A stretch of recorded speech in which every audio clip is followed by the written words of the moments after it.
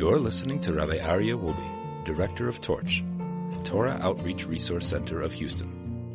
This is the Jewish Inspiration Podcast. We are on the doorstep of the festival of Rosh Hashanah. Of course, this is a very significant day in our calendar. It's the first day of the year. It's the Day of Judgment. It is the day that marks, of course, the creation of Adam. On this day, humanity began. And on this day, humanity floundered and blundered. And the sin of Adam and Eve in the garden was on this day as well. And on this day, there's judgment. And this day also marks the coronation of God, because a king without a nation is not a king. And therefore, although the world was created on the 25th day of Elul, which is 6 days before Rosh Hashanah, when do we mark the beginning? When is the world actually beginning? It's once we have humanity. Once we have Adam, once we have the capacity of free choice, once we have this incredibly conflicted entity, half body, half soul, this mess of an existence, half angel, half animal. And this is the objective of creation. This is why God created the world. This is what it's all about. And this is when we revisit those themes each year. The Talmud tells us that on Rosh Hashanah, every single human in the whole world is judged. Everyone passes before God like sheep. And everyone is given their fate, their destiny for the year. And some are told, are sealed or are written into the book of life. Some are sealed, in fact, to the book of life as well. Some are written to the book of death. And this is a very serious day. Of course, on Rosh Hashanah, we have a lot of ceremonies and traditions and rituals that we do. Of course, the mitzvah of blowing the shofar. We have quite extended prayers, and we celebrate it as a festival. But there's a lot of different things going on here on this day. And as we have been doing now for the last year almost, it's become a Torch tradition. We get together with the Torch rabbis, the wonderful podcasters of Torch, the wonderful, talented staff here, and we have a roundtable, and we discuss some ideas about the festival. And hopefully, we don't compare notes, so everyone comes in without any idea of what the colleagues are going to talk about. It's possible that someone will say the same thing that I have saying, even though I highly, highly, highly doubt it. But maybe it could happen. But we're surrounded by these incredible sages and scholars. Of course, we have Rabbi Nagel, who's been with Torch since 1998. And then we have Rabbi Wolbe, who's been here since 2005. And this is a little bit of a Willis Reed moment, because Rabbi Wolbe's really, really not feeling well. But he's weathering the storm to come join us for this podcast. With great joy. And we're very happy to have him here.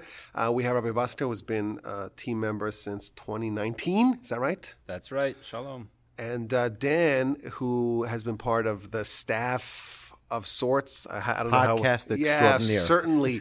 But has been part of the board and been a student, and then kind of now has graduated into this auxiliary staff. Still student. Since, I guess, 2013 or so.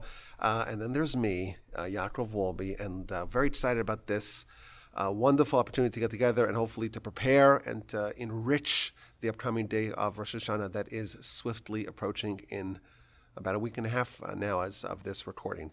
So I'm excited to get going on that, and we'll start with Rabbi Wolbe, because I know he's not feeling well. He wants to just say his message and then go get some more lemonade, some tea, something like that, some TLC, some love from, of course, from all the listeners. We all wish him best. And, thank you. Everything is fine. It's just. But this too was also decreed on Rosh Hashanah. That's right. That's right. Last Rosh Hashanah, it was decreed that Rabbi Wolbe is going to have a rough day here with the podcast, but he's weathering through. So why don't you get us started? So not such a rough day. Had a fabulous morning with a great 2 classes, Nitzavim and Vayelech, the Parsha Review podcast, which are cliff notes to Rabbi Yaakov Wolbe's Parsha podcast. And I want to just share 2 quick ideas about Rosh Hashanah. The first is that if you notice, the mouth of the shofar is very, very small.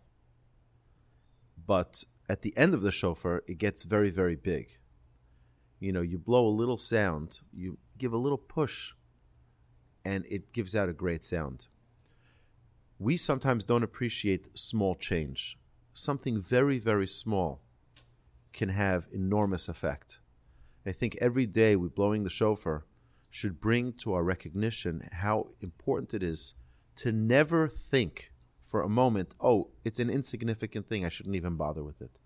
Every little, seemingly insignificant movement has unbelievable impact down the road, just like the shofar. The second thing is that many people say, look, I'm already older, I did a lot of things that I regret, but it's like it's too late. In our tefillah, in our davening, in our liturgy, every Rosh Hashanah and Yom Kippur, we say, particularly on Rosh Hashanah, Zeh hayom tchilas ma'asecha. This is the day of the beginning of Hashem's creation. And just a little bit of a Hasidic twist to it, it's my own idea, so it may be totally nonsense. But Zeh hayom tchilas ma'asecha. Today is the day. We know it refers to God, as Rabbi Yaakov said in his introduction, that this is the day that God created Adam and Eve. This is the beginning of God's creation, the purpose of creation. But I think we can change it. Zeh hayom tchilas ma'asecha. Today is the beginning of your new actions. Today is the day of change. You want to make a change in your life? Don't wait to another day. Zeh hayom tchilas ma'asecha. Begin that change today. Impact your life by making a change, however big, however small. Make it today. Make it impactful, and that change will hopefully last for an amazing year to come. Thank you so much. Amazing twist. I'm not qualified to say whether or not it's nonsense, but I like it. Wow. Yeah, I think it's fantastic. And certainly those themes, the impact of a small deed, a lot of times we tend to discount the little things. The little things don't really matter. But certainly if you study the Torah, it's very clear from our sages that it's those really small things that, they make a big impact, but also they begin a transformation. They change a trajectory. They could realign a person. And the first step of any massive journey is very small, but it's the first step. And this is the day of first steps. And even if the first step is just a small little shuffle, you just moving your foot a little bit in the right direction, you're now a different person and you are judged as such. They say that if you take a plane flying from New York to California and you adjust it only 1 degree, it'll end up in Mexico. Because that 1 degree right here is nothing. But in the big picture, it's 1,000 miles away or more. They should do it maybe 10 degrees and end up in Texas. There you go. Come join us. Okay, thank you so much, Rabbi Wolbe, for that wonderful, insightful lesson. This we could stop now. This is good enough for us. Just start. Don't be scared. Start little. That's okay. And it's an opportunity for total transformation. If humanity was created on this day, then we get to forge a new version of ourselves on this day as well. And that is a completely revolutionary insight, and one that could not only change our Rosh Hashanah, it could change our life. So very, very powerful. What a way to start. Rabbi Nagel. Anyway, it's great to be here. I just want to say that although we did not also compare notes at all, but I would also highly doubt that anybody's going to say what I'm going to say, because I just thought of it. Okay, so it's new. It's fresh, very fresh out of the oven. So there's a very fascinating question that I don't know if anybody really thinks about. Every month, before the month, the Shabbat before the month, we do a what's called a Kiddush HaChodesh, sort of. We have a special prayer that the upcoming month be a month of blessing, be good for us. Make this new month a good month, and we do that every single month of the year. We announce the molad when the first inkling of the new moon is going to start, and we do that every single month of the year, except for one particular month. And if you can't guess, it's of course this upcoming month of Tishrei. We just don't do it.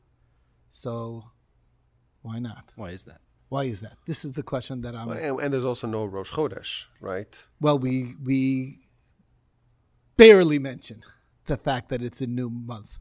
But it is a new month. It's the month of Tishrei. Yeah, the day of Rosh Hashanah is on the first day of the month, first day of Tishrei. And the fact that it's a new month seems to be very much discounted. Discounted and ignored. Okay. That's the focus, is that why are we not announcing the Molad, and what is the message behind that? Okay? Molad, again, being the beginning, the brand new moon when it first appeared. The beginning, very beginning inkling of the new moon over the city of Yerushalayim. We know we have it calculated when it's going to happen. Okay. So. Just the question? No. I happen to say that wasn't what I was planning on talking about. So, okay. Okay, good. So I'm good. Okay. So actually, it's not just a question. To me, there's an unbelievable insight that's very powerful for all of us and a message for all of us. When we make that announcement of the Molad, it's kind of like the song that Orphan Annie would sing, "The sun will come out tomorrow." Bet your bottom dollar that the sun will come out tomorrow. She knows that the sun's coming out. Well, I got news for you. The end of this year, I don't know what's going to happen. In other words, the reason why we cannot announce the Molad is because all the energy that was infused in this year was infused for this year and this year alone. And at the end of the year, it's over. Is there going to be a continuation? Is there going to be a new year? That's decided on Rosh Hashanah. So to go ahead and announce that, oh, by the way, the Molad's going to be, I don't know if the Molad's going to, I don't know what's going to be. The year that is past is going to finish. That's all we know. Whether there will be a new year is up to God to decide whether it's worthy to begin a new year. That's my explanation. I have not heard this anywhere or seen this anywhere. That's my explanation of why we specifically want to convey this idea that God infuses each year with its energy, the necessary for the existence of the world. And it ends at the very end of the year. The beginning of the new year is a new decision on God's part to continue the world. And that's how weighty it is and how important it is and how much of an opportunity of brand new behavior is also available. Because just like God is making a brand new decision come the new year, that let's give it another year. Let's give it a year. Let's allow this year to exist. Let's infuse the energy necessary for the existence of the world. We too can do that same exact thing. The recognition of there's so much newness that's happening is why, perhaps, an insight why we do not want to even claim that there will be something. Well, who says? We don't know. And when it happens, then we try to recognize God's amazing kingship over this world. That's my thought. Absolute sheer genius. We just assume that the rules of the world are so fixed in stone. They're rules of physics, and they're set into place. And however they got into place, we don't know, but they are ongoing. And you're telling us that, no. Every year, Rosh Hashanah, the Almighty decides, again, okay, let's recreate the whole world anew. And let's say install the rules of the constellations and the patterns and the rhythms of the moon. And therefore, ahead of time, we cannot presuppose, so to speak, that the moon's going to be at a given time, because that's by last year's rule. Last year's rule and that whole universe of the world operating as it always does, that we don't know it's going to continue. It culminates at the end of the year, exactly. So there's a chance, you are saying, that the city of Houston can be recreated anew as being hospitable to human life. That's what you're saying. There's a possibility. Well, I was actually going to ask, what are you saying? What's the takeaway other than there's a chance that the entire universe might just blink out of existence? I'll tell you what it means to me. Please. I'll tell you what it means to me is that with that mindset, think of what that means. Instead of taking for granted that next year's going to come and go, but thinking like, I have 1 year to contribute towards making sure that it continues. The level of productivity that not thinking that you have ongoing years, it's a great mindset. It's a challenge, like you say, it's a challenge of the upcoming year. First of all, that it will exist. And really, what's the determinant of whether the next year is going to exist is how well we've done this year. God can decide, let me cut my losses here. So It's a very scary thought. After all, he invests so much into the upkeep of this world, so to speak. But from our perspective, there's so much that goes on to make this world continue to exist. And if we're not doing anything that gives God that, say, hey, let's hold it. Let's not be so rash to call it quits. Let's give it a chance. That's what we're aiming for every year, and that is like, again, it's like coming to a board decision of whether to continue any company. It would say, well, we had suffered some losses. We've done this, that, the other, sideways, different ways, and the board has to make that decision. It's like, well, do we want to continue this?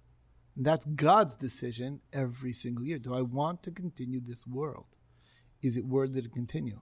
And it's not God doesn't look at not only how well we do, but how well does he project us to do?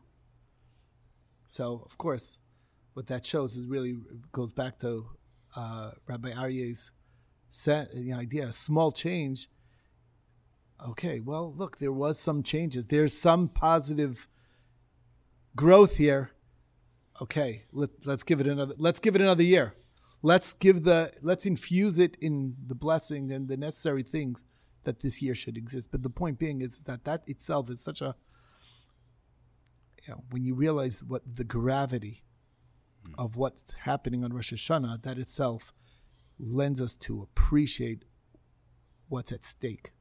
And that's the idea. It's a bit thrilling. I think it's a beautiful idea, and I'll tell you, we say in our prayers every morning, "Ubetuvo mechadesh b'chol yom tamid ma'aseh bereshis," that God renews in His goodness every single day. Genesis, and I always understood that as Genesis is not just a once and done. You do it once. God did it once many years ago and then set it into place. Every single day, in His goodness, He renews Genesis, and thus the fact that the sun rises in the morning, that is a brand new sunset. Sunrise. It happened for the first time of this version, so to speak, of Genesis. Not just every day, tamid, always. Okay, so ongoing, yes. Every moment. Ongoing, yes, constantly recreating the world, infusing the world with vitality. But what Rabbi Nagel is saying is that this is kind of on a higher level. That we could assume almost to a certain extent, we could assume that we had Rosh Hashanah, and we can assume safely. I don't know if we can, but we worked with the premise that the next month is going to come, and tomorrow's that we just assume that. When it comes to Rosh Hashanah, the whole world's being judged, and there's a higher level of of judgment, and therefore we're not making that assumption. Now, we'll tell you, is being made, right? I was thinking, the Gemara says that there were 3 women that became fertile and bore children on Rosh Hashanah. 3 very famous women, Sarah, and Rachel, Rachel. I gotta burnish my bona fides here. I gotta say it in the English and in the Yeshivish. I gotta throw in a little word of Yiddish here, so you guys don't think that you're speaking like I told my class. I started teaching at the local girls' high school twice a week. I said, please forgive me if I lapse into English. Please forgive me. What are you, some kind of college boy? And of course, Hannah, right? What does that mean? What it means is that they were created. So the verse is about Sarah, Ein Lavalad. She doesn't have the capacity to bear children. And that's true. That was the existence of Sarah in the way she was created, the previous Rosh Hashanah or the previous Rosh Hashanahs. Comes along Rosh Hashanah, and the Almighty says, okay, let's recreate this person once again. Oh, and this time it was determined that Sarah will be recreated anew in this upcoming year with the capacity to be fertile and so on. So it's a beautiful insight because it really ups the ante. It's not like, well, my current life, will it move in this, will it veer in this direction or that direction? Everything is on the table. Everything is possible. Everything's feasible because it's an entire new you, an entire new you as an individual, as a community, as a country, as a universe, universe nationally. Everything is up for consideration. Whether it can be created anew, whether it can be recreated anew in a different fashion, a different mode, in a different system. And then, of course, raises the stakes of Rosh Hashanah. Could also answer, a person might think the books of life and death are open. A person looks back in their year and says, was I really so bad? I mean, would God kill me for the things that I've done? God's just going to kill me? But that's not the case. Who says that you are just going to continue and God will have to kill you? Everything's on the table. It needs to be determined. Again, does it make sense for you to continue? You're supposing that to live and to die means to live and die in the physical sense. Well, is it not also true? I don't know. We're here to debate. This is a round table. I'm just pointing out what your presupposition is. Right? Tosfos is not like that. I spoke about this on the other podcast, which I haven't released, so I can't blame you for not knowing that. I'm here for comedic relief, don't you know? That was absolutely beautiful. Thank you so much, Rabbi Nagel, for this really stimulating idea that Rosh Hashanah is not just a day of judgment. It's a day where there's nothing to start off with. You start off with a clean slate. Talk about clean slate. Yes. That's so like clean the that ultimate clean slate. Yeah, Exactly. Our sages could calculate, like we know the Gemara hints at, but the Rishonim talk about that. When the Sanhedrin was disbanded, they weren't able to do the function of the Sanhedrin, namely to inaugurate the new moon. So how do we have Rosh Chodesh? How do we have any calendar? So people think because, well, we have calculations. We know it's not the exact length of a lunar moon, and you just, there's a whole system. It's a 247-year cycle, really in 13 increments of 19 years apiece. It's all done with mathematical perfection. But the halacha is you have to render a new moon as a new moon. You have to Declare it. Declare it. Yeah, you have sanctify. Exactly. So where's the sanctification? So what the Torah says is that the Sanhedrin calculated up to the year 6000. Every single new moon, because they know with perfect accuracy, and they manually were Mekadesh, sanctified every new moon going forward to year 6000, because by the year 6000 we'll have a reconstituted Sanhedrin by any event, in any event.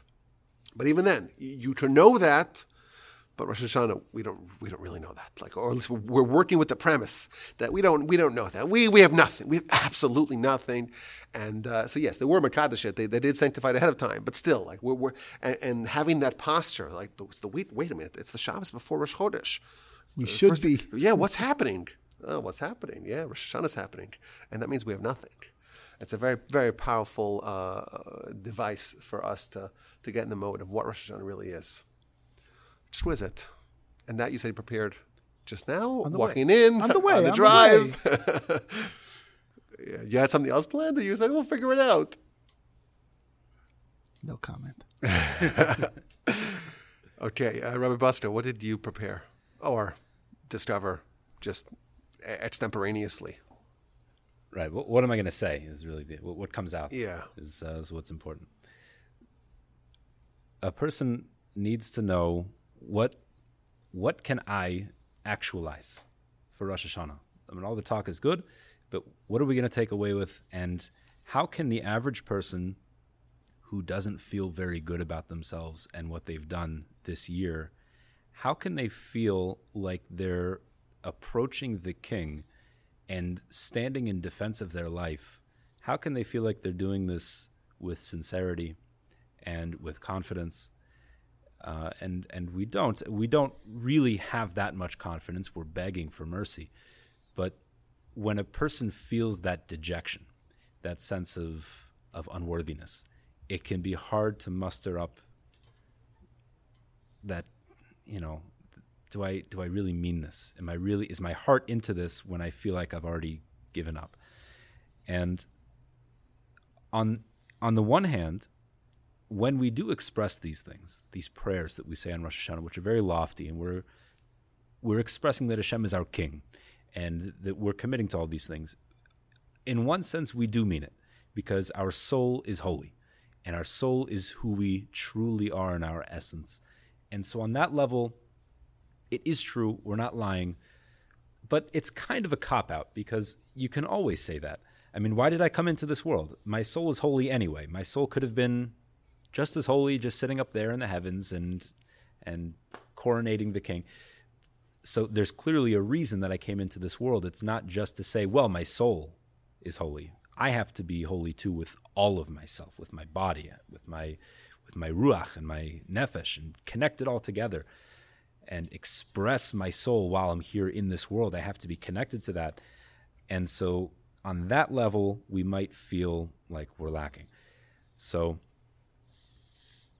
the truth is that we were given a path. Every single Jew is given a path to connect very deeply on Rosh Hashanah, even if we feel unworthy, and even if maybe we truthfully are unworthy.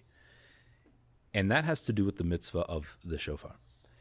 And the mitzvah of the shofar is interesting because the Torah commands us to do it, but the Torah gives no explanation for why we're doing it. And not only that, not only the Torah does not explain it, but not in the prophets, at least overtly, and not in the Talmud, Mishnah, or the Gemara. There's no real explanation for exactly what is the reason for this mitzvah, like we have with essentially every other mitzvah that we do on holidays. We eat matzah. The Torah clearly explains why we eat matzah, because that's what our ancestors ate. And we build sukkahs because they dwelt in sukkahs, or they had the clouds of glory, etc. For every one of these mitzvahs that commemorate something about the holiday, there's a very clear explanation for why we're doing it. And the shofar on this holiday, there's nothing. So what's it about? There is one hint, at least one, in Tehillim, in Psalms. Psalm 81. There's a series of verses which appear very cryptic if you try to translate it literally. And it goes like this: Tiku b'chodesh shofar, blow the shofar on the month, b'kesel yom chagenu, at the appointed time, the time of our festival. Ki chok li Yisrael hu mishpat le'Yaakov, for it is a decree for the Jewish people and a judgment for the God of Jacob. Eidus b'Yosef samo, it was placed as testimony for Joseph, b'tzeiso el Eretz Mitzrayim, in his emergence onto the land of Egypt. Sfas lo yodati eshma, a language I didn't know, I will hear. It's kind of incoherent if you put it all together. What's the flow here? What's the narrative? The Radak, famous commentator on the prophets and the writings, explains as follows. Tiku b'chodesh shofar. First of all, blowing the shofar on the month. He says the month is the first of the month, which is the month of Tishrei, b'kesel yom chagenu, the appointed time, our festival, which is Rosh Hashanah. Ki chok li Yisrael hu, because it's a decree for the Jewish people, meaning it's a commandment that we need to do this. It's a mitzvah that Moshe told us to do. Mishpat Yaakov, a judgment of the God of Jacob that came from him. Now, here's where it gets interesting. Eidus b'Yosef samo. It was placed as a testimony for Joseph. The Radak says that here and other places as well, the entire Jewish people is referred to as Joseph. So he says it's a testimony for Joseph, meaning a reference to the entire Jewish people, but say so el Eretz Mitzrayim, when we left Egypt. The Radak says, as it says in the Talmud, that on Rosh Hashanah, when the entire Jewish people, during the Exodus narrative, it was on Rosh Hashanah, 6.5 months before we actually left the land of Egypt, is when we stopped working. The slave work ended on Rosh Hashanah.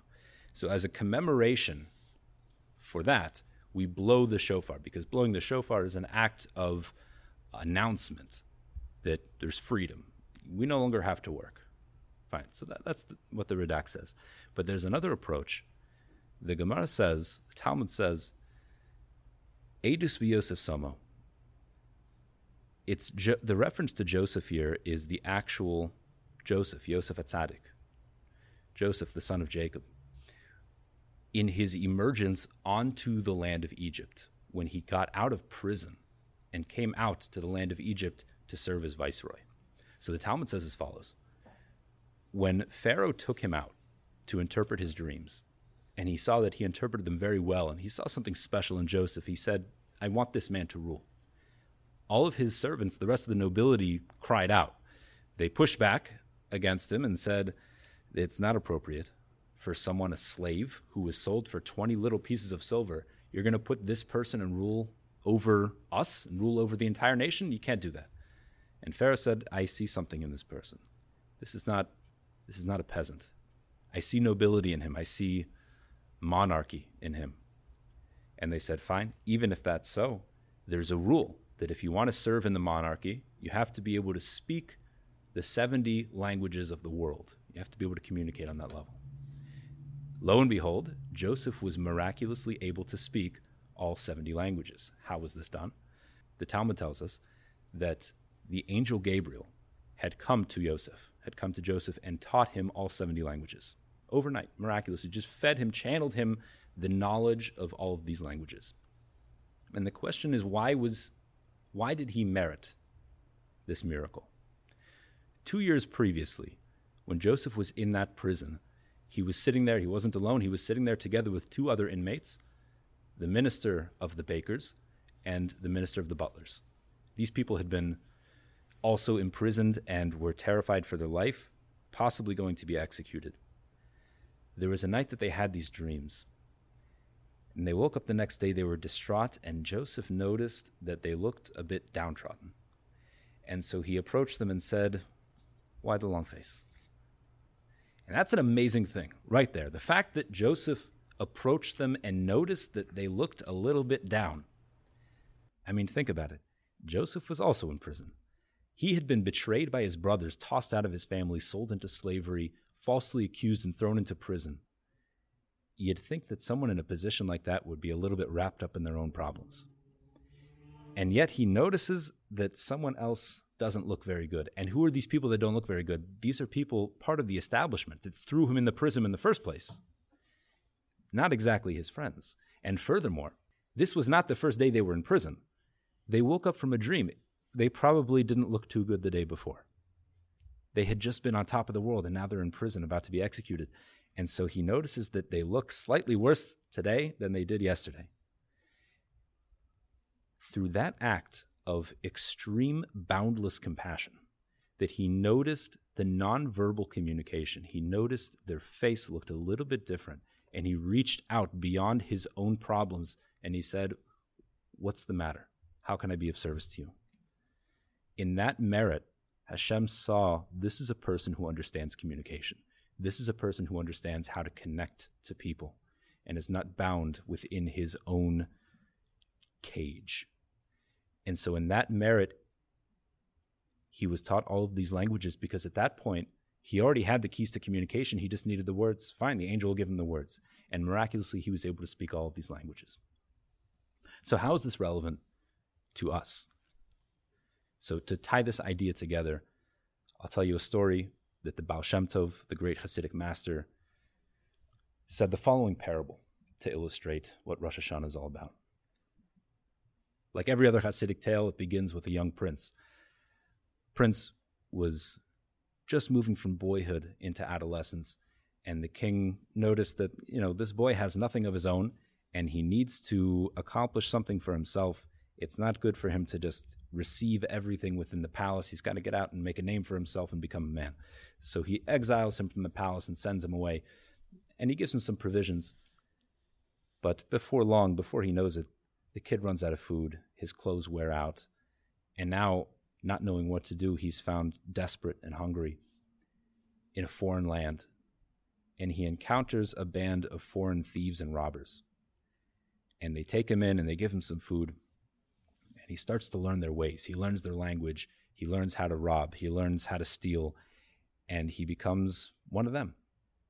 And over the years of him practicing this, he forgets who he is. And he forgets his past and his home. And he forgets his original language of his homeland. And he takes on this whole new identity. After years of this, there's a commotion in the town. And he asks some of the people what's happening. And they said, "Don't you know?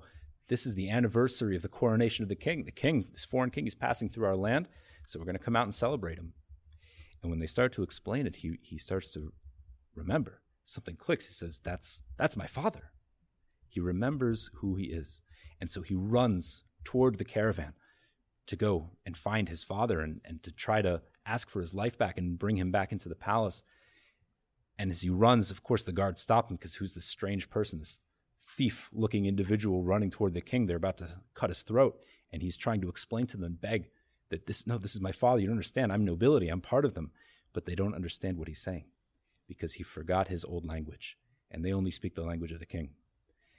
And so he's, after desperate attempts of trying to beg and plea, falling upon deaf ears, he has no other choice. He falls to his knees and he cries out with a loud wail. And it's so loud that it reaches the ears of the king. And the king, his father, hears this voice, this wail, and he says, I would know that cry anywhere. That's my son. He pushes past the guards and he brings his son back home. The essence of the mitzvah of the shofar is nonverbal communication. It's when we get to a point where we realize that we have nothing left to say. And we can only cry because there are no words. We have nothing to defend ourselves with. We've lost our way. We've lost our path, and we've lost our ability to speak and express ourselves like nobility. And so the only thing we can do is cry out like a child and hope that our Father will hear us. And in what merit will Hashem listen to our cry? Because as the entire nation of the Jewish people is called Joseph, as the Radak says, it's in the merit of Joseph, the righteous one, who he reached out and he understood nonverbal communication. Through his compassion, he saw the pain of another person, even though he was wrapped up in his own. And through that merit, he was able to communicate beyond words. Hashem says, in that merit, I'll listen to you as well. And I'll suggest maybe that this verse is very interesting because it says, Sfas lo yodati eshma, a language I didn't know I will hear. But that's not really the way you would say it in Hebrew. The real way to say it would be safa, asher lo yodati eshma, a language. It says sfas with a tuf at the end, which is a construct state. It implies the language of something. And so maybe it's as if Hashem is saying, Sfas lo yadati, the language of I don't know. The language of I can't even speak a language. The language of I have nothing to say, but I desperately want a connection with you, and I have no words to put that into, but please hear my cry, Eshma, I will hear that. And in the merit of Joseph, in the merit of each one of us reaching out beyond our own bubble of struggles and pain to pay attention to the needs of others, maybe in that merit Hashem will listen to our cry of the shofar in Rosh Hashanah. Bravo. That was exquisite. You said this is for the average person, and we got some direction for the average person from the average rabbi, but I would not call this average. It's definitely above average, wonderful. We're princes, we're nobility, and we just forgot about it. You know, we kind of lived a life that was not congruent with who we really are. And like Joseph, you have something within you that, you know, the Pharaoh, the king could spot. And like that prince in that wonderful story. And but somehow you need the tools to communicate it, and we don't have those tools. We lost those as well. And the shofar, that's the tool. The shofar is the tool to be able to have that language, the conversation, that nonverbal conversation with our Father, with the King. I do want to point out that with the exception of that last edition, most of this I heard from one of my teachers, Rabbi Yechezkel Weinfeld, Shlita, should live and be well. Just want to say things in the name of the right person. So, but let me ask you just a follow-up question. Joseph, you established for us, he has righteousness. He has this compassion, this empathy for his cellmates. And in that merit, the angel Gabriel comes and teaches him all those languages. The prince, his father knows the sound of his voice. But what about us, the average person? Are you saying that only if we do something special when it comes to our interpersonal relationships, only then does the shofar have its efficacy? Or is there some other way that we can mobilize and deploy the power of the shofar to be able to transcend our lack of words and our lack of credibility and standing to come before God? Is there any other way that we can do that? Well, I meant there's two things. Number one is, like the Radak says, the entire Jewish people is called Joseph. We have this trait within all of us. It's embedded. It's part of our nature. But are you saying that we need to do something special, or Certainly. We already are like Joseph? We have that downloaded language, so to speak, the 70 languages, the shofar. We have that capacity. We have that ability, and we need to express it. I would suggest that the more we express that, the more Hashem will respond in kind. But it's possible. You have this ability. Well, and Everyone what the does. Talmud does say that if you're merciful upon others, God will be merciful on you. If you forgive others, God will forgive you. So the Talmud does say this. But I was thinking what you would say is, and this kind of gets into what I wanted to talk about. It's adjacent. I think maybe it would fit nicely with what you're saying, is that maybe we don't have any merit. But we come from Abraham, Isaac, and Jacob. And they do, and they bestow that merit upon us. And yes, maybe personally, all of us, who are we to come talk before a king? You look at our year, and it's very hard for most people to say with confidence that they feel comfortable to be completely scrutinized before God. Most people don't have that ability to do that. Certainly if they have a sensitivity to understand the degree of judgment that's possible by the divine tribunal. Well, it has to be. But we have Abraham, Isaac, and Jacob. I know my grandfather Basman used to say that if you have this feeling on Yom Kippur that like, who am I? I'm not worthy, or Rosh Hashanah would be the same as well. You just remember, I have nothing, but who do I have? I have Abraham, Isaac, and Jacob in my corner. The forefathers are in our corner, and their merit doesn't get diluted over the course of the generation, and it exists within us. It courses within us, and that's our claim to come before God. We start off our prayer, God of Abraham, Isaac, and Jacob. Why are we saying that? Because who am I to come talk before God? I am the descendant of Abraham, Isaac, and Jacob. Actually, and that does say that their merit has expired already, but. Even if it would, see that embarrass me in front of everyone here. Well, you quoted a Tosis to me earlier. But no, we're all learning. Where's citation needed? Okay, we know. But the point is that even if that's the case, it's just nepotism. I mean, how is that fair? No, it's only because. No, we do. Yeah, well, yeah, it is. It's not fair. It's because it's built into our DNA. It's because that is who you are. Also true. Also true. But we do say we do say many times that in the merit of Abraham, Isaac, and Jacob, in the Torah, of course, it appears many times that it's not the merit of the Jews that they're renting the land; it's the merit of their illustrious antecedents. But in the prayer, we say that a lot of times, right? So it's one of the recurring themes is that we're coming not as individuals, but as extensions, if you will, of what that really means is ancestors. that we're presenting our potential as, don't forget, it's kind of like let's say a baseball player or a basketball player, and he comes from really good stock. His dad was a unbelievable. He has the genetics to excel. He just needs to actualize it. That's kind of what we're saying when we say Avram, Yitzchak, and Yaakov. It's in us. Like you say, it's coursing through our own blood. Those amazing, amazing qualities. That means we are saying, don't forget we have that potential, and we can't forget that we have that potential. So when we say Masay Yagia Masay Lamasay Avosa, when will my actions come to God's action? My Father's actions. That means there's a connection there. That means there's a way, there's a path in that direction. So what we're telling God is that please don't give up on me, because the potential of the greats of Avram, Yitzchak, Yaakov course through my blood, and I too can achieve something. Those qualities that they exhibited are embedded in our actual DNA, our spiritual DNA. We can have the chesed of Avraham. We can have the gvur of Yitzchak. We can have the teferes, the beauty of Yaakov. These things are in our blood, our ability. Within striking distance. And therefore, well, it's both. We want God to remember that we remember. So we know, you can do better. I can do better because that's where I come from. And if I remember that, then hopefully, and God will say, okay, let's see him. Well, I think there's probably merit to both of them. We have those qualities within us, like the Gemara says, that we have the qualities of Baishanim, Rachmanim, Grol, and Chasadim, which come from Avram, Yitzchak, Yaakov, Abraham, Isaac, and Jacob.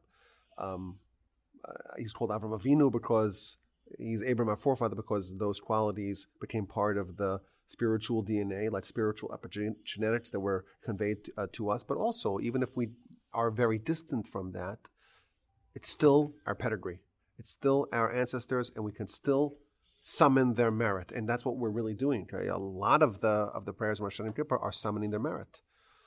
And I think that would fit in nicely with what you're saying. Maybe we're not as righteous as Joseph, and yes, we do have a certain association with him, and there's an element of Joseph in all of us. But we also have Abraham, Isaac, and Jacob, and those claims, like, do you know who I am? They're still valid. And don't tell me Tosfos, okay? Come on. You know, there is a prerequisite over here.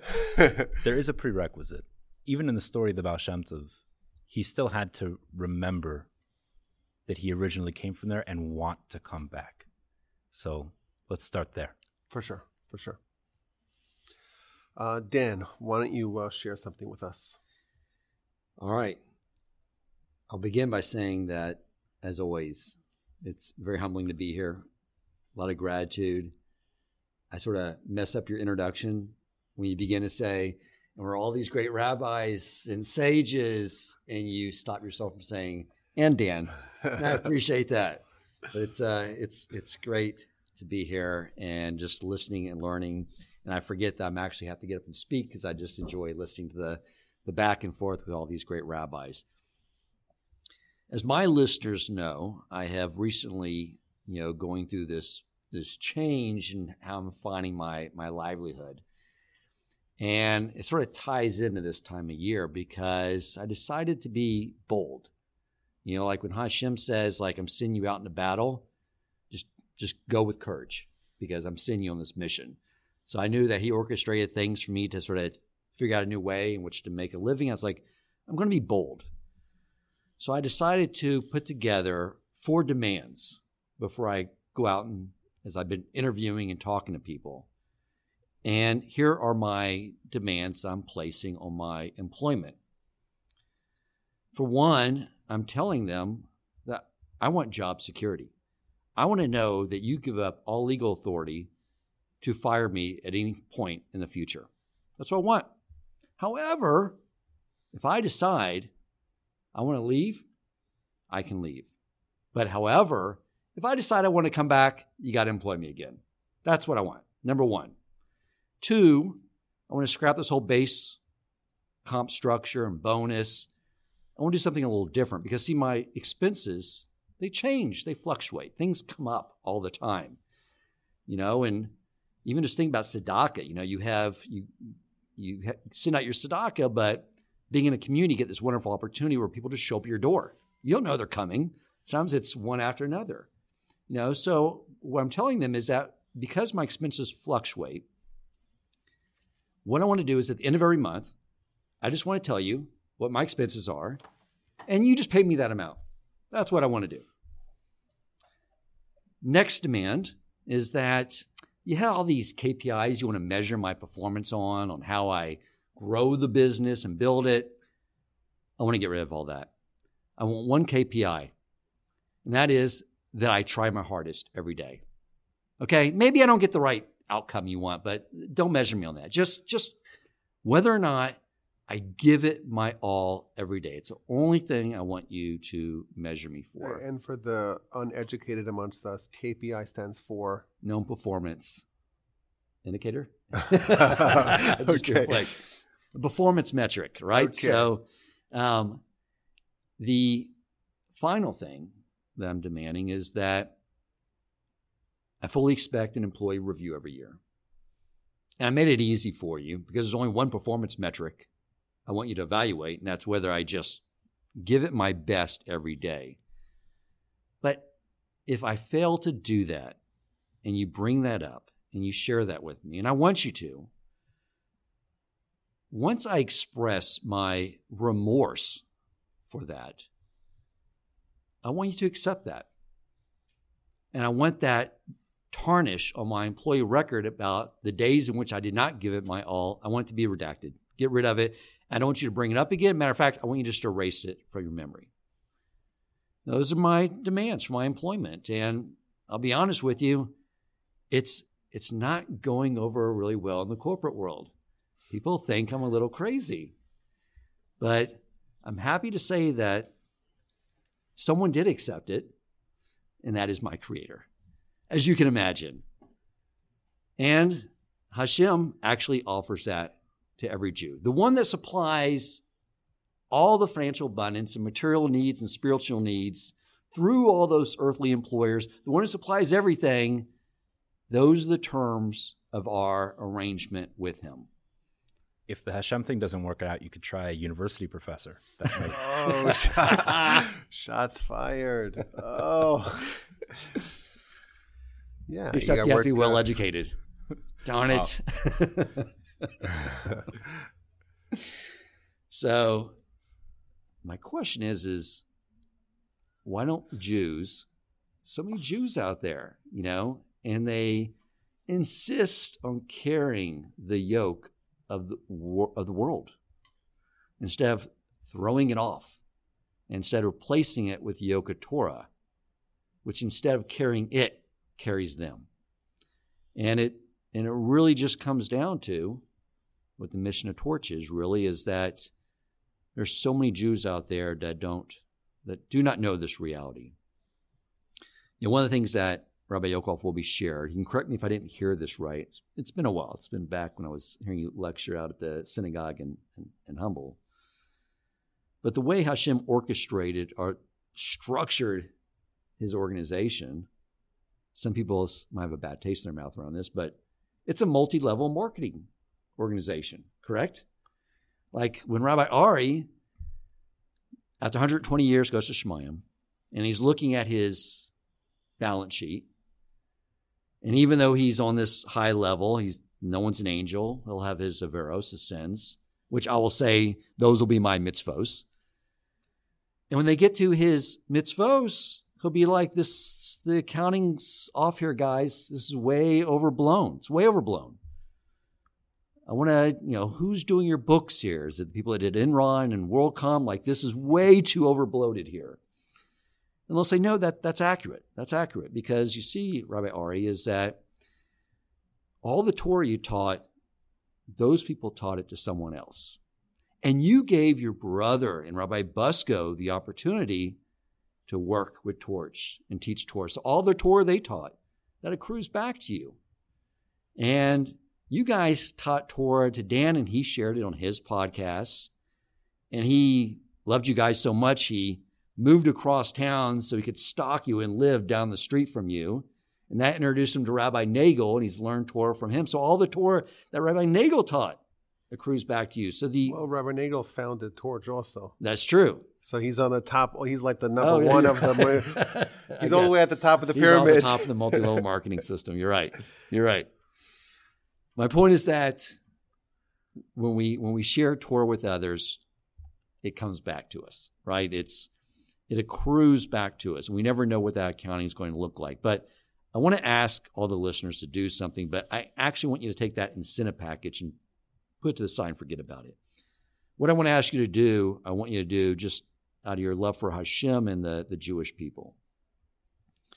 I want you to think back to when you first started listening to Rabbi Wolbe, Rabbi Yokov Wolbe, Rabbi Ari Wolbe, Rabbi Busko, and started learning from them, and what that was like. That first time you started learning Torah.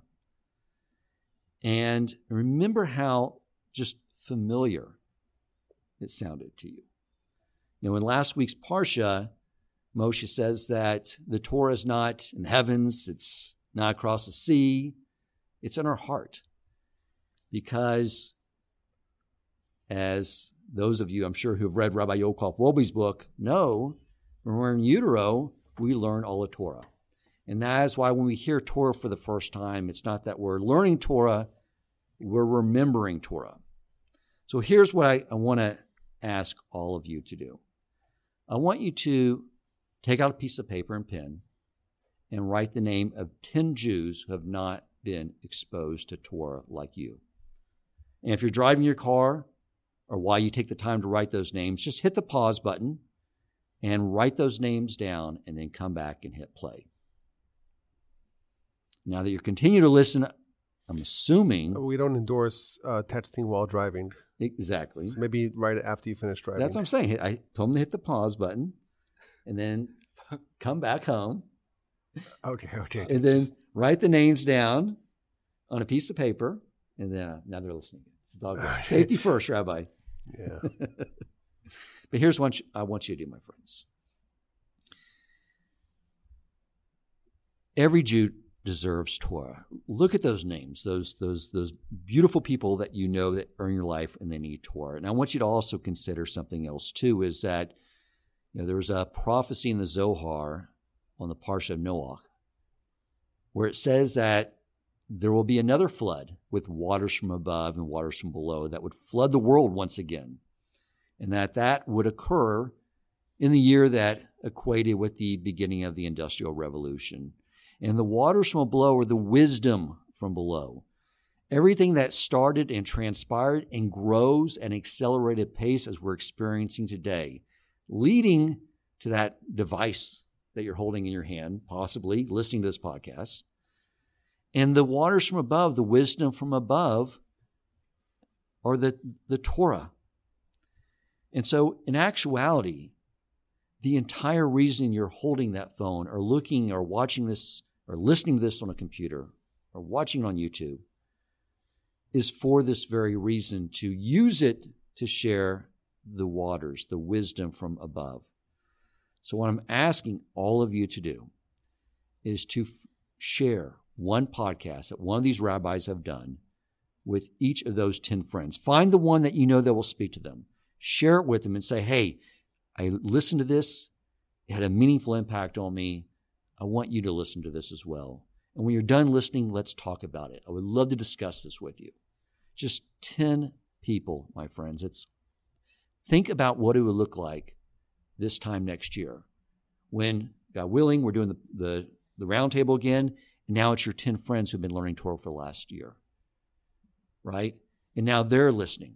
And I want you to consider something else as well, is that what I've also learned is that at Rosh Hashanah, what Hashem is doing is using a sort of present value calculation and determining our value to his creation. And what present value is, if you're not familiar with it, is when you look at a company and look at the trajectory of the growth of its cash flows, and then you discount back all those future cash flows and bring them back to the present value of what they're worth today. And I want you to think, if you share that with 10 people, and then this time next year, get them and you to share it with 10 more people, what that will do to your present value calculation at Rosh Hashanah. So that's all I wanted to share, my friends, is a way to take what you've gotten from these rabbis and the Torah you've learned from them, pass it on. It'll have amazing benefits on you and the entire Jewish people. Thank you so much, Dan. I love the idea of comparing our podcasts to Herbalife. And what else? The electricity providers. And what Amway. other famous? What is it? Amway. Amway, yeah, Amway. And it's so easy. Did I learn that right from you? You said I understand. Well, I think multi-level marketing has somewhat of a bad rap. I know, but unfairly. Maybe. The structure, though, it's similar. Yes. Maybe we should call it something else. I remember there was a guy in Yeshiva trying to get us to buy these wonderful supplements. I get my supplements for free, and you could sell it. Then look how much money you can make. And they all stole it from. Yeah. Well, the top 0.001%, there's a big difference. The top 0.001% make a lot of money, and everyone else loses money. Here, everyone wins. The only question is, how many gradients of winning do you want? Every single word of Torah, the value for a single word of Torah, there's nothing in this world that can match the value in heaven for one word, one letter of Torah. Nothing. So everyone it's all winners as far as the eye could see. Even without the reward calculation, I think this is a fantastic idea, because it's so much better to talk with your friends about something meaningful than to talk about your friends, right? Or what you saw on TV, or it adds so much depth to the relationships that you have with people when you can discuss things that have substance. Off the island. Right. Yeah. I mean, it's a great conversation topic. Share it with your friends and then talk about it. Have a discussion about life, about what's meaningful. It's amazing. Yes, absolutely. So in our studio, Rabbi Wolbe left like an hour ago. Rabbi Nagel's not here. And I feel like that's emblematic of what's happening on the podcast, because I'm looking at the recorder. It's about an hour in. Very few people are listening for me. I always go last, and maybe I should go earlier so someone should listen to me. But then again, when I go last and basically I know that no one's listening, that's okay because I can say whatever I want with very little consequence. So I'll do that. But I think, all jokes aside, very powerful idea. The Gemara tells us, the Talmud tells us, why do we blow a shofar of a ram on Rosh Hashanah? Specifically, there's a lot of different animals that have horns. So why a ram specifically? Why is it the best to blow a shofar with a ram? So the Talmud says that if you blow with the horn of a ram, God, so to speak, will remember the binding of Isaac, son of Abraham, and I will consider it, says the Talmud, as if you yourselves overcame such a challenge and kind of gave your life for God. So when we blow the shofar, this is what the Talmud says. You blow the shofar and you use a ram's horn. That experience is going to remind God, so to speak, of the binding of Isaac, son of Abraham. And by us doing that, it's like we ourselves kind of went through the experience of the binding of Isaac. And we know that story where Abraham wanted to give up his son and Isaac was willing. And the angel stopped it at the last moment, and they found the ram thrashing about in the thicket, and that was supplanted. That supplanted Isaac, and Isaac survived. But I want to kind of understand this a little bit deeper, but I want to frame it with a question. The Midrash says that this ram, it really went to good use. And it kind of goes through every part of this animal, what happened with that part of the animal. And it talks about the horns of that animal. Not, when you use a shofar of a ram, it's not the same ram. It's the same species. It's not the same ram. What happened with the actual ram that Abraham sacrificed instead of Isaac? So it says that the left horn, that was the shofar that was blown at Sinai. The Torah tells us that there was a shofar blast at Sinai. And what was the source of that? It was the ram. And in the future, there's another shofar blast that we are awaiting and anticipating. That's the shofar of Messiah. And that comes not from the left side of said ram, but from the right side of that ram. That is what the Midrash tells us. Pirkei Rebbe Eliezer, chapter 31. And here's the question. We know that Isaac was slated to be an Ola offering. Carbon Ola, an elevation offering. And while Isaac wasn't sacrificed, instead we had the ram, and the ram was in Isaac's stead. But somehow the horns weren't burned. And the verse says in Leviticus chapter 1 that the Kohen, when you process an Ola offering, v'hiktir hakohen es hakol, the Kohen has to burn everything, including, the Talmud tells us, the horns. So how come the horns are still around? Why did Abraham do an Ola offering not compliant with halacha? That is the question of the Orach Chaim. Orach Chaim, chapter 1 of Leviticus of Vayikra, asks this question. Wait a minute, we have a principle where we're told rules of sacrifices, and the Midrash says that the horns somehow endured. Why they endured? The halacha is that the horns have to be burned with the rest of the animal. That's the question. A funny, interesting, intriguing question that most people don't think of because they don't know the laws of sacrifices. They don't know what happened with those horns. But you put those two citations together, there's an obvious problem.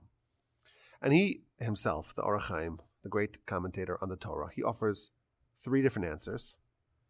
And none of them you'll find really inspiring. First thing he says, well, maybe it fell off the altar. The law states if it falls off the altar, then you don't have to pick it up and put it back on the altar. Or maybe the horns got detached from the animal before it was sacrificed and the blood service was done. And the law states that in that event, if the horns fall off, then there's no need to, only if the horns are still attached when the blood ceremony is done, only then must the horns be burnt. And finally, he says, well, this was before Sinai. Abraham, of course, kept the whole Torah, but there was room for some sort of differences in the actual application, and therefore he did an Ola sacrifice, but it wasn't compliant with the rules. Those rules came after Sinai. None of these are very inspiring answers. Well, maybe they are, I don't know. But it doesn't really seem to change our understanding of what happened here. But what we know for sure is that Abraham brought an Ola offering. Originally it was supposed to be Isaac. Ultimately, it was the ram.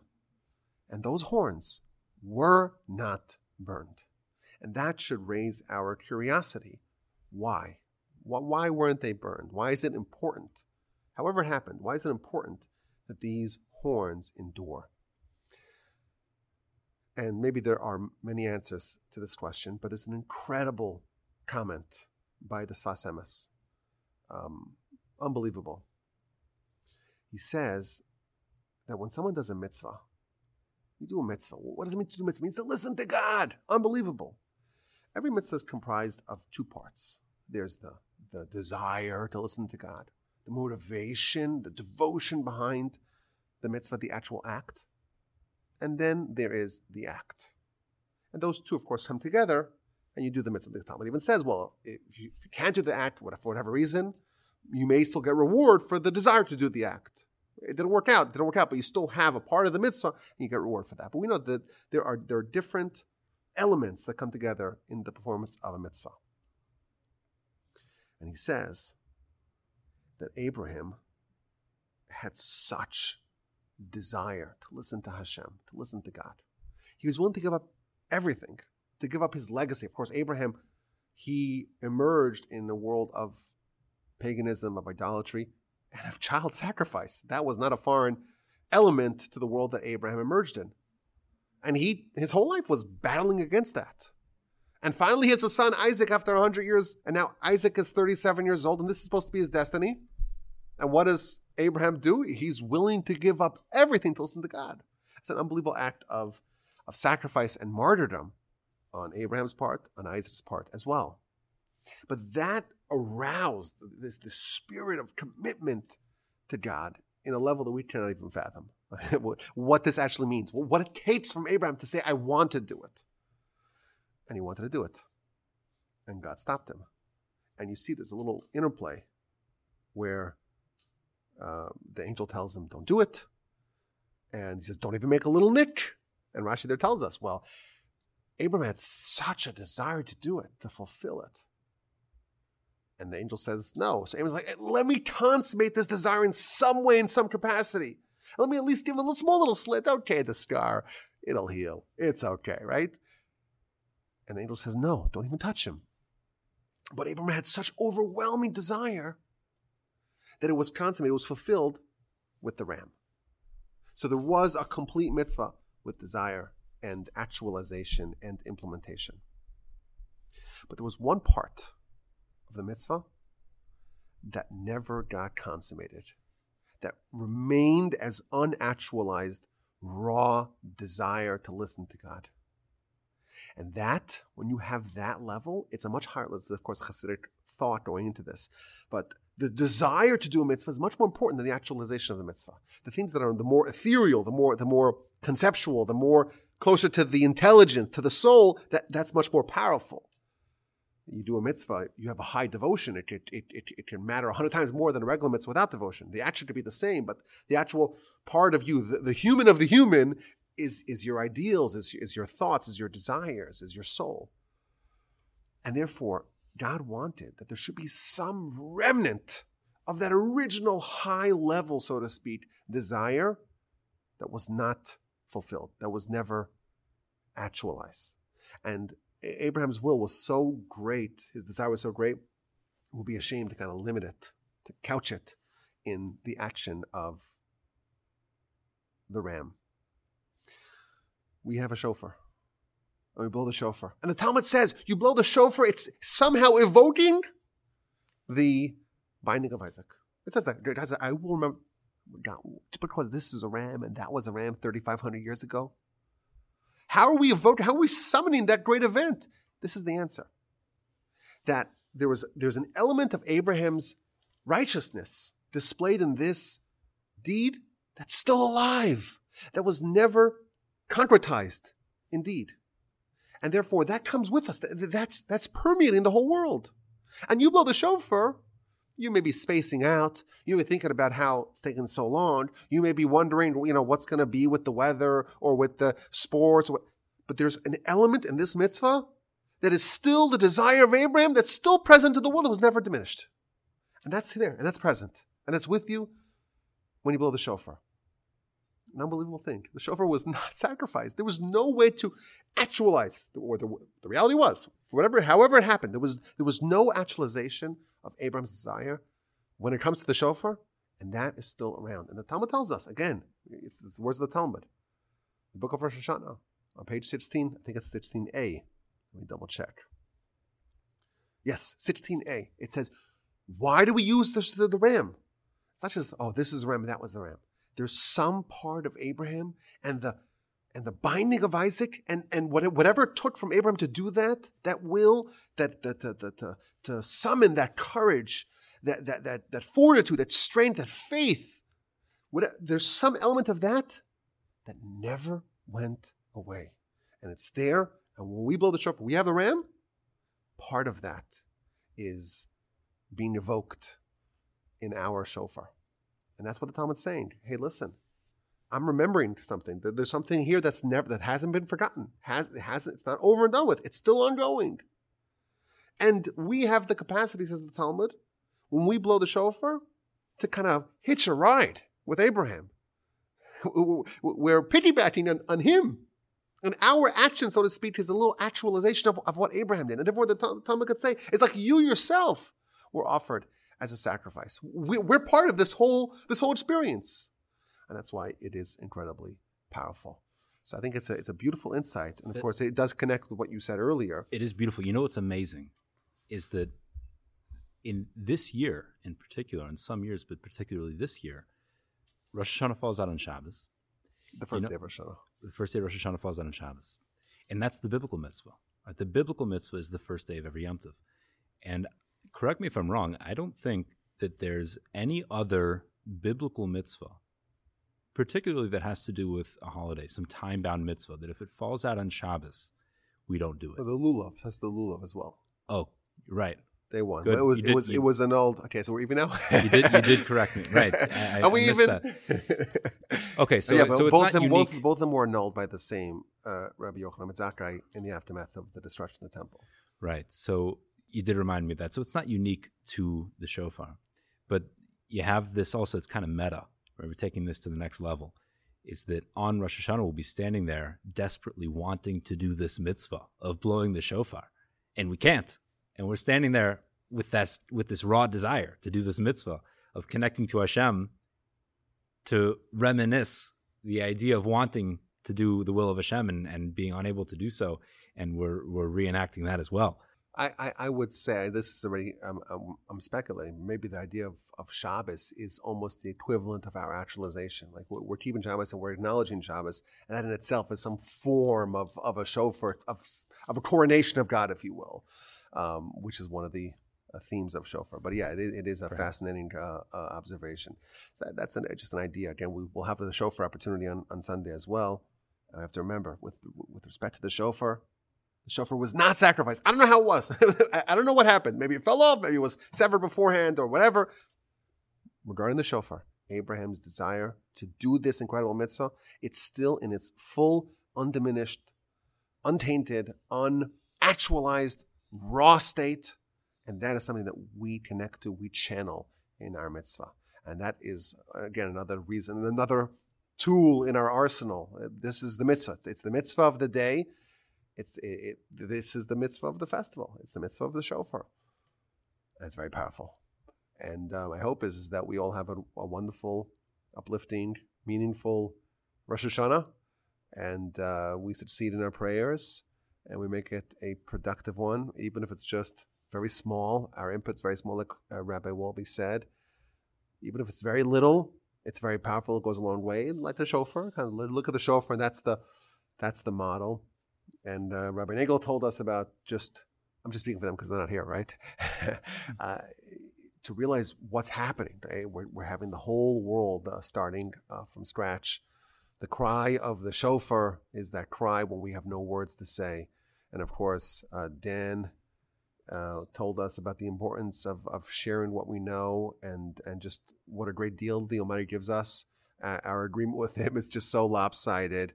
And to remember this final idea about the shofar, in its raw state, it was never sacrificed, it was never actualized, and it still exists in its high-level form, and we're still riding Abraham's coattails. Everyone should have a ksiva v'chazima tova. May we be inscribed in the book of life and all good blessings. May we all be sealed in the book of life and all good blessings. May this be a great year, not just for us, for Torch, for the community here in Houston, but for our Jewish brethren around the world, of course, our brethren in Israel as well. And everyone, and the whole world should be a good year. Amen. Amen. And thank you all. And if anyone wants to email me, my email address is rabbiwolbe@gmail.com. And Dan, what's your email address? President@torchweb. He still has that, even though he resigned the post. Okay. Rabbi Basto? You can contact me at theaveragerabbi@torchweb.org. And for our friends who are no longer in the Torch Center with us, awolbe@torchweb.org.